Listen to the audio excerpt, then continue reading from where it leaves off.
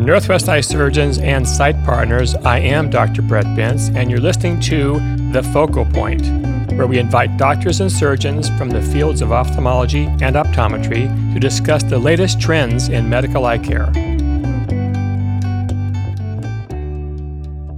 This is the final podcast for our first series of podcasts that has been designed as a mix of mainstream and relevant clinical topics that we hope has been refreshing to you to review with us. For today, we are going to discuss perhaps one of the leading hot topics that we hear about, and certainly heavily marketed, which is refractive lens exchange, or RLE. Now, RLE has been around for many years, but recently it's been a bit of a resurgence, in part due to improvements in IOL optics and technology, but more on that later. So to discuss this further, we are very fortunate to have one of our leading surgeons and true patient advocate for making the right decision for them, Dr. Christy Bailey. Dr. Bailey practices at our Bellingham Whatcom Eye Surgeons Clinic and also at the Northwest Eye Surgeons Mount Vernon office. And she specializes in cataract surgery with premium IOLs that fall under our vision correction plans. And she also manages medical retina patients. As a side note, we want to acknowledge that she has a leadership role with us as managing partner of Northwest Eye Surgeons and Sight Partners. So that's a big hat. So Dr. Bailey, thanks for joining us. Well, thanks so much, Brett, and thank you for that wonderful, glowing introduction that makes me stand really tall. So I really appreciate all that, and really happy to be a part of this. I think this series has been a great kickoff for increasing knowledge and education and connection between our practice and all of our referring doctors, and hopefully anybody else who's listening. I think the more we know, and the better we do. So I'm delighted to be a part of it. Okay. So to start off, we are in the primary eye care optometric physician office, and their patients ask about RLE and if they would be a good candidate, especially after hearing about it from friends and TV and radio ads. So what is your recommendation to them? Who is a typical good candidate? Yeah, absolutely. And, as you said, this is refractive lens exchange is becoming more and more popular. As you know, it's been around a long time. But with more, advertising and discussion and the increase in the number and quality of our premium IOLs, it's becoming a greater proportion of the patients who are seeking to have spectacle independence. So the first thing we'd be looking at is those with high refractive errors, the myopes, hyperopes, patients with high levels of astigmatism that are obviously out of the range of corneal refractive surgery. Those are the more obvious patients.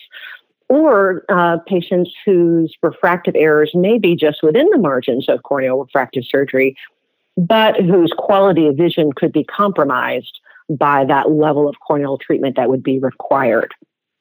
And then finally, any patient who is at or nearing, the age of dysfunctional lens syndrome, where presbyopia will be coming into play in short order. Those are really great candidates for this. So, the low-hanging fruit patients who would be an ideal candidate would be perhaps a hyperope who is nearing or in presbyopia age. Those are ideal candidates. But again, high astigmatism, high myopes, also great candidates as well. At the same time, can you think of some qualities of somebody who would make them a poor candidate for RLE? Oh, absolutely. Absolutely. So, as with any, refractive procedure where the patient, has, expectations of spectacle independence and good quality of vision, we want a generally healthy eye. So, as with any refractive procedure, the ocular surface really should be optimized. A poor tear film would be a poor candidate for either a corneal or a lens-based procedure. That's certainly something that could be treated and optimized, but we'd want to look at that carefully.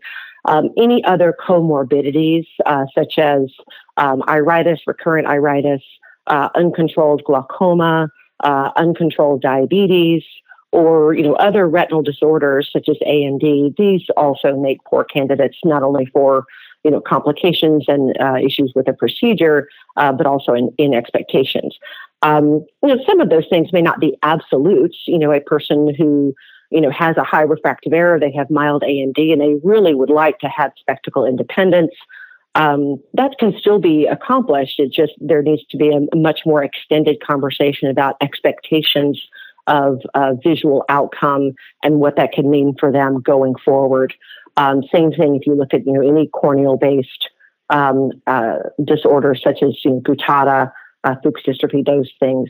Anything that would make you hesitant about touching the eye to begin with should give you pause about offering a refractive lens exchange. Many ads talk about this 5 to 10 minute painless procedure, and they perhaps oversimplify that this is a surgery. So if patients themselves ask about RLE, what would be a responsible answer about risks?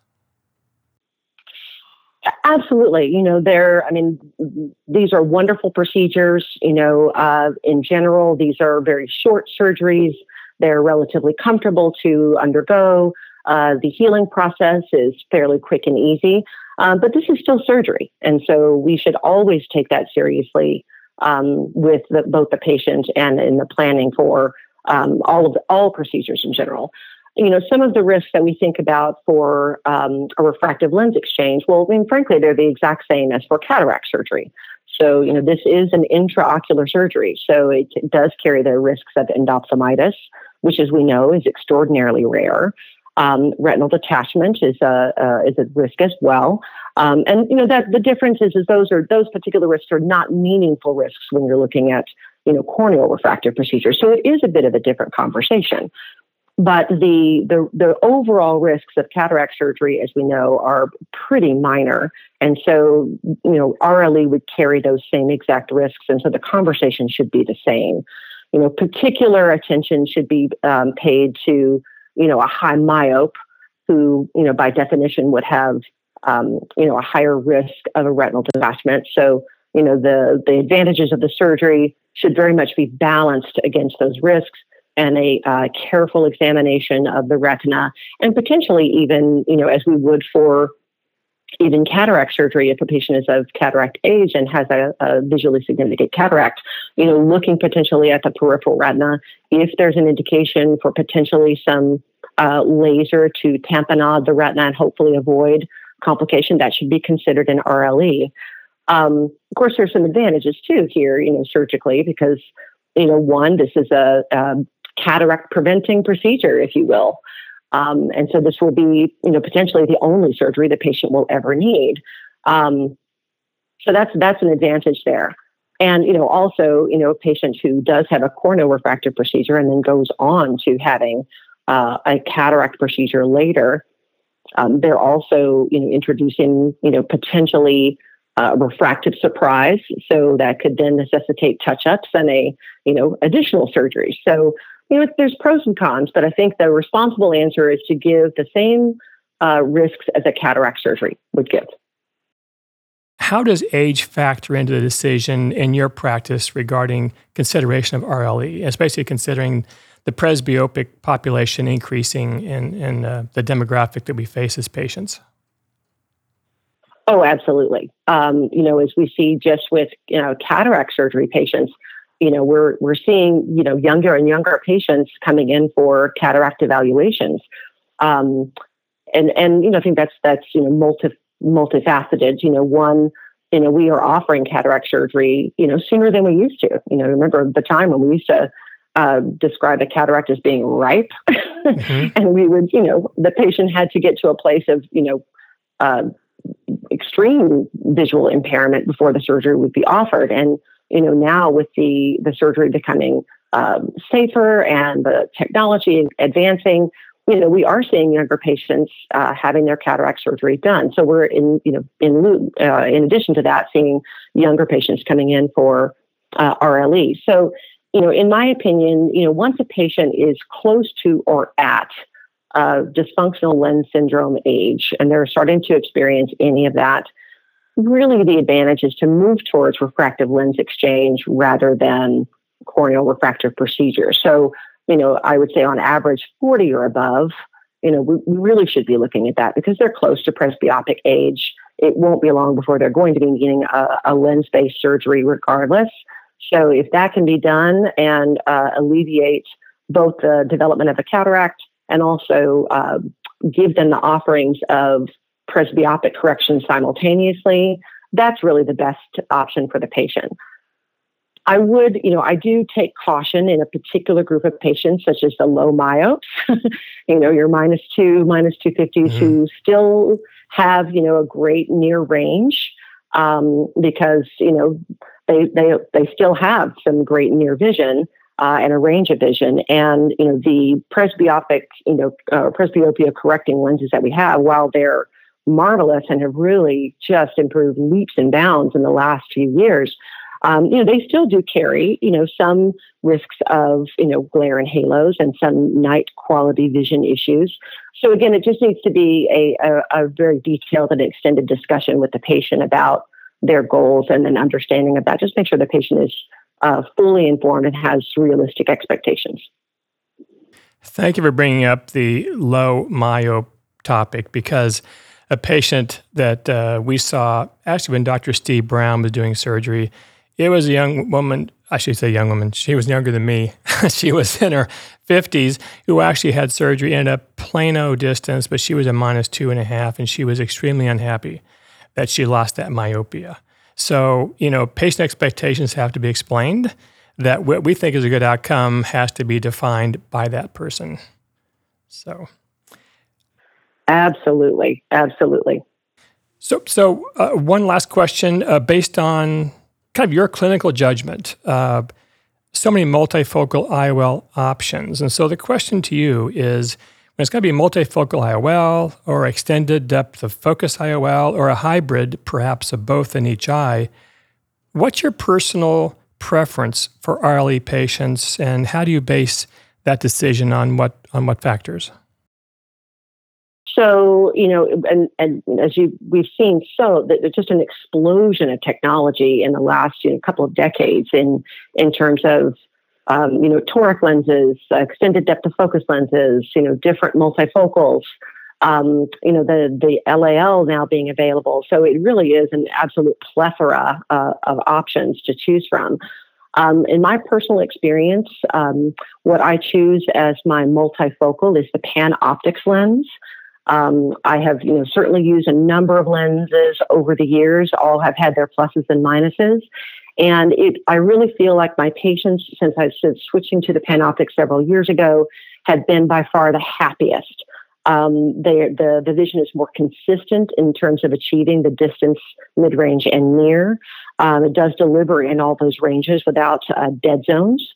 I find that it does have less complaints of glare and halos than the previous generations by far, and better overall quality of vision. So, when looking at the most spectacle independence with having balanced vision in both eyes, that's the lens I choose.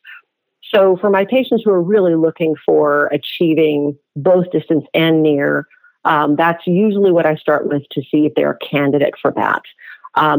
For my patients who are perhaps more light sensitive, they have activities where any glare and halo might be a problem for them. Then I look towards more of the extended depth of focus lenses.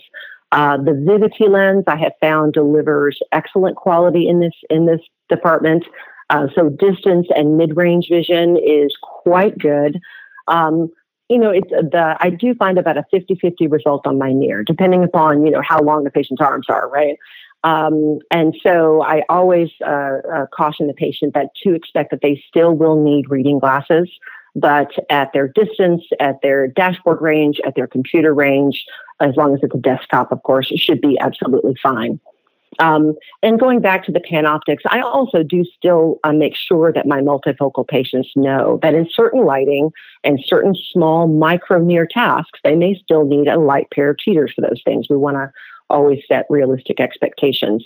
Coming back to the extended depth of focus, one way that I find that, so let's say the patient is not a good candidate for a PanOptix, but they still want, more range than just distance and a desktop computer.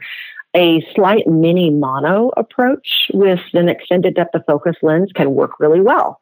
So setting the dominant eye for plano, of course, and then the non-dominant eye for a -0.5 or a -0.75. That can work quite well to achieve that goal. But I always want to make sure that a patient will tolerate that mini monovision. So I've learned over the years, to bring the patient back in and do trial framing. It's show them what it would be like to have the two eyes be even slightly different from one another. Certainly, we do this with a true monovision patient. We want to make sure we get the range right. But that can be really, really helpful in determining what range they should have. And then the LAL, I really am starting to bring this into my practice more and more because, the advantage of being able to alter the prescription after the fact to meet the patient's needs, that's just splendid. It's just a wonderful option to have. So certainly for my patients who've had any other previous corneal refractive procedure where we know that refractive surprise is a possibility, this is my go-to. This is what I do highly recommend for them for that reason. You touched on a point a little while ago about patients who have had previous corneal refractive surgery, and we have to watch those patients, and they're a good patient for, as you mentioned, LAL, other forms of vision correction. What comes to mind is sometimes we see higher order aberrations in those patients, so we have to keep that in mind for patient selection for these multifocals. And Dr. Bannett, who I had a chance to work with and enjoyed working with him, he was always looking for that because of his corneal background. So we had to make some lens selections based a little bit on that risk. Oh, 100%. You have to take that into consideration that if the cornea has been altered and you have a lens that's also going to create an aberration, those two coupled together, could give the patient, quality of vision that is not satisfactory for them. So you really do need to look at. So I'm highly cautious of doing a multifocal in a patient who's had previous corneal refractive surgery. Certainly have done it and have had patients be very, very happy with that. But again, it's a lot of counseling, and that may be a place where the Vivity or the LAL is a better fit. Well, again, we thank Dr. Bailey for providing her perspective regarding RLE and giving us more information that doctors of optometry can consider when counseling your patients. Finally, we thank our incredible professional relations and marketing team for their work behind the scenes regarding the podcast and other marketing programs. We couldn't do this without them. So thanks to Stacy, Stephanie, Gina, Fernando, and Ken. That's this week's edition of The Focal Point. If you enjoyed today's podcast, please subscribe and tune in next week for another episode and update on medical eye care. I'm your host, Dr. Brett Bentz, and thank you for joining us.